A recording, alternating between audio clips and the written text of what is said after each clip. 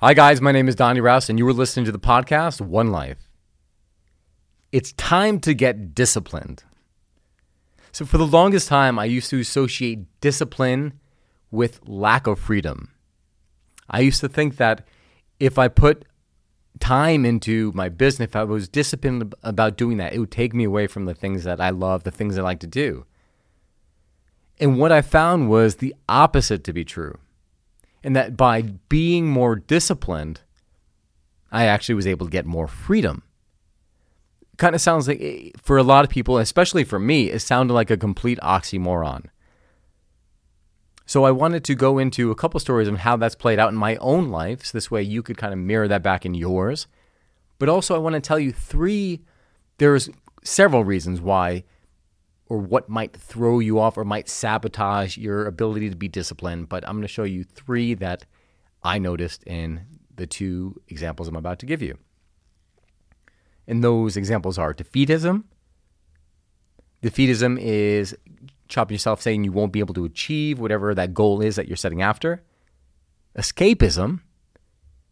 Escapism is like without fully completing the tasks, just kind of doing it half-assed and giving it maybe like an 80% rather than your 100%. And third, delayism. Delayism is that putting it off for a later time, because if you put it off for a later time, technically you're not lying to yourself. I mean, who knows? A later time can mean any time, and you're not made wrong for that.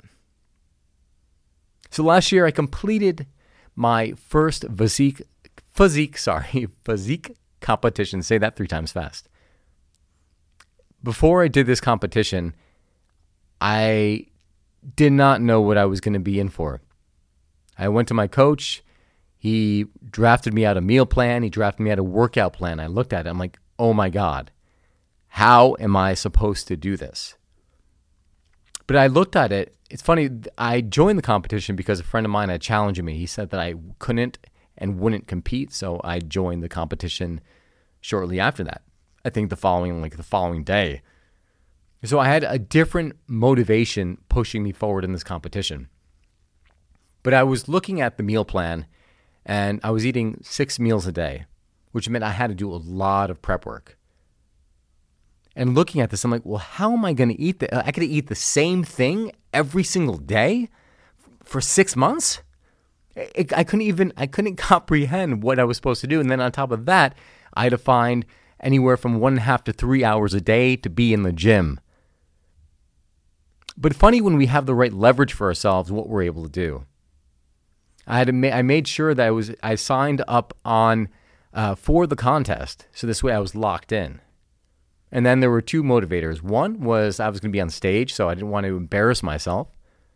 So I made sure that I made the gym time every single day. I think I might have missed a workout, maybe 2 workouts. I'm not really sure. Or I made all my workouts, but only cheated on 2 meals. One or the other. I'm not really sure. And the second one was this doubt from my friend, which pushed me forward, because one of the things with me is if you say that I can't do something, it has to be the right trigger. But usually when I get denied or someone says I can't do something, that I say, okay, boom, focus on the object I want, and I go. So initially it was hard to get that rhythm going, to do the meal preps, and it was a real challenge trying to cook, trying to package everything. So literally it was brainless. I needed to make it brainless so I could just pull it out, eat, and go. So every single day I had alarms going for when I had to eat. And what I found was that it was by having this definite structure that I was able to achieve this goal of being in the competition. Because it was like clockwork. The alarms went off, boom, time to eat. Alarm went off, boom, time to eat. And when people at the gym saw the results that I was getting, everyone was asking, well, what are you doing? What are you doing? Can you share your workout? Can you share your meal plan? And that's when I ran into the 3 sabotagers that we just mentioned in the first paragraph. We'll start with defeatism. I won't be able to achieve it. I was in the locker room. I can't remember my friend's name, but it was someone I worked out with. And he asked about my routine. He was complimenting the results he saw in my body. I said, you know what? It's not rocket science here. This is exactly, I handed him the paper. I said, this is exactly what I'm doing. And he looked at it and he goes, my God, you have to eat all this in one day? I said, yep. And this entire workout is one day's workout? I'm like, yeah, that's one day's workout. Oh my gosh, man. I don't think I could do that. I can't do that. It's too much. And then something funny happened at that point. At that point, I felt very proud.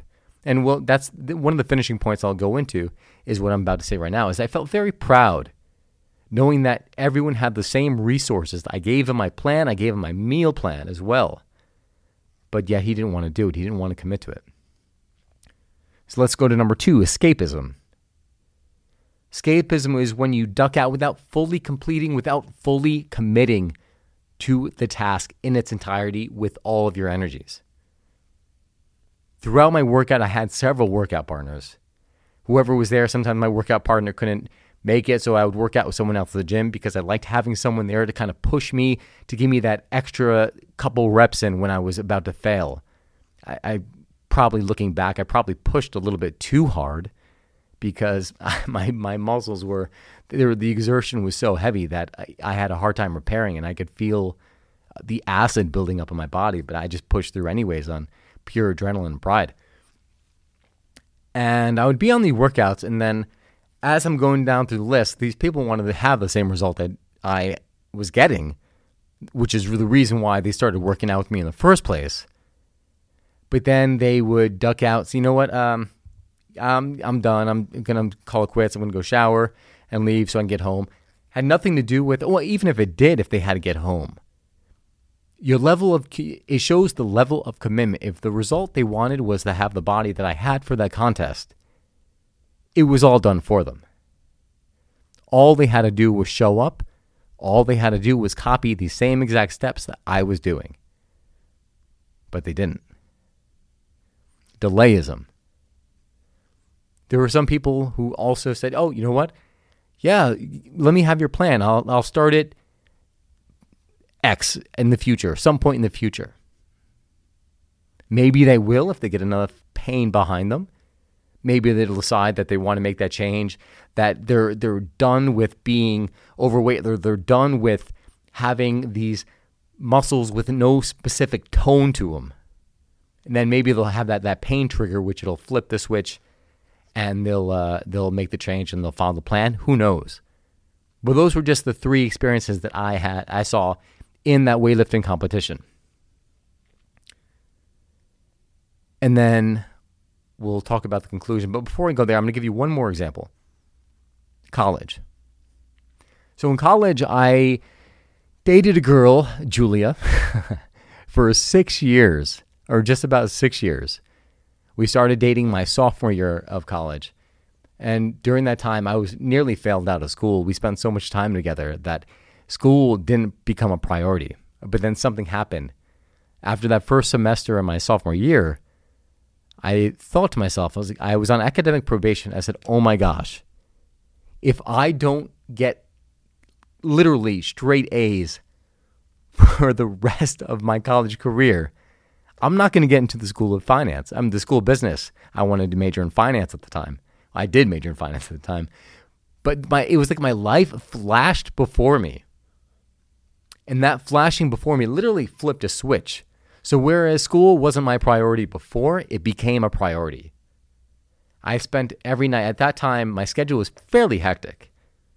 My schedule, I was interning at an investment bank, would go to classes, and then I would come home. I don't remember if I worked out, but I probably hung out with my girlfriend for a little bit.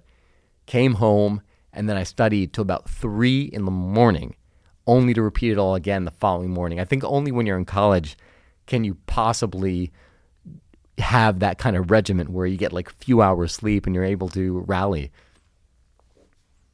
And as a result of doing this, what I saw was that I was getting straight A's. So then semester after semester, I buckled down and I made sure that I got A's on every single test, every assignment that I had. My friends, they didn't even know who the heck I was. I hadn't been around. We called it like the lost years because They're like, well, where were you? I literally would stay home and study every single night because I knew what my objective was. With this, there were some people who wondered, how did I do it? Actually, I was competing with one of my friends at the time.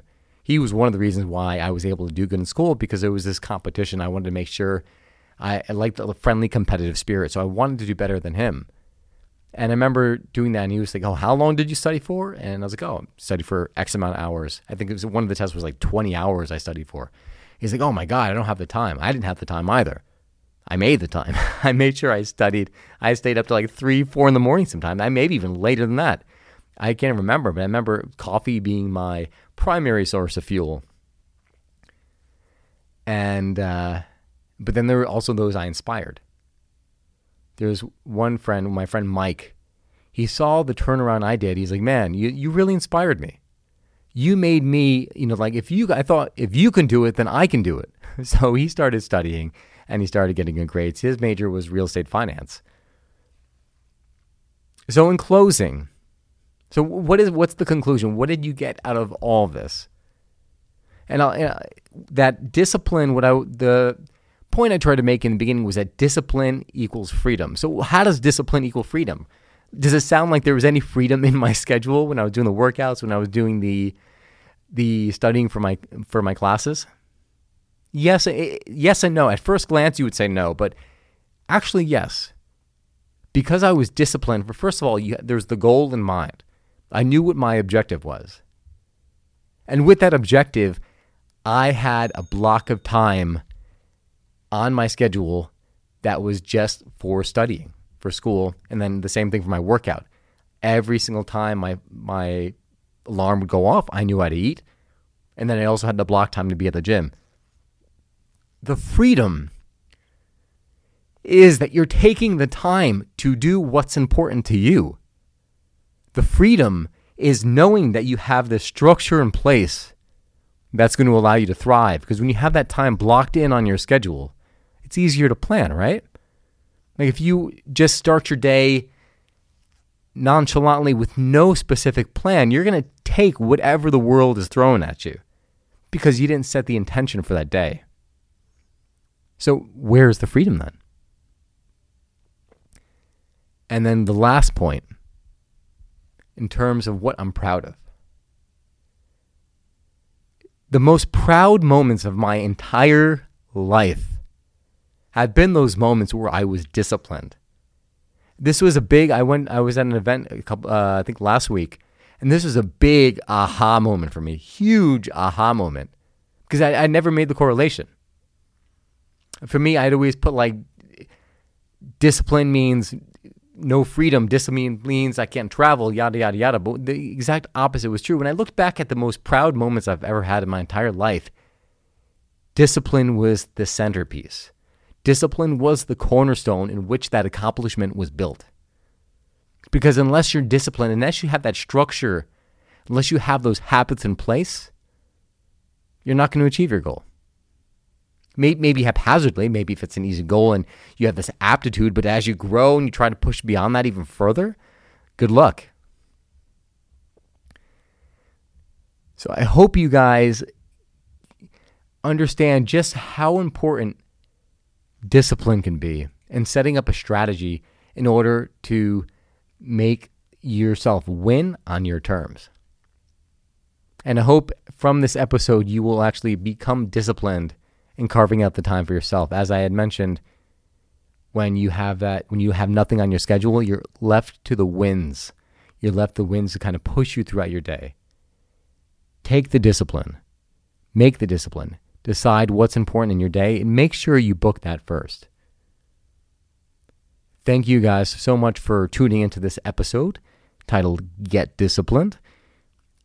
If you enjoy this, I ask you to share it with your friends, share it with your family, leave some comments on iTunes and whatever other podcasting service that you subscribe to. If you have some stories you'd like to share and how discipline played a role in one of your accomplishments, you can message me on Instagram at Donny, D-O-N-N-Y, Raus, R-A-U-S. Again, D-O-N-N-Y, R-A-U-S. None of this would be possible without Rouse Coffee. It's my personal business, but actually it's very true. Coffee is very much a centering point for me. It helps me kind of go inward, helps me relax, it helps me take an objective look at this world and of myself. So maybe that'll do it for you. So you can check that out too. RouseCoffee.com, RAUSCOFFEE.com. I highly recommend trying the Cold Roman bottled espresso. You won't try anything like it anywhere. And that is it, guys. Again, thank you so much for tuning in. And I will see you next week.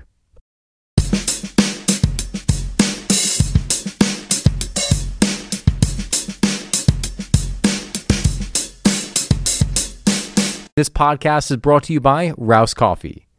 I believe that coffee is one of the most powerful rituals in our day, and that it has the power to shape our day for better or for worse.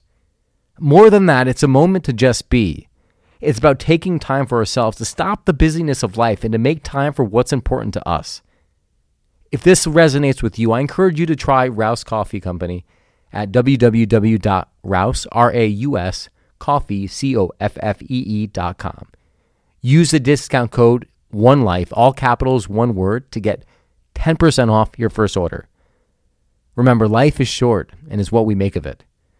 So remember to take a moment and enjoy now.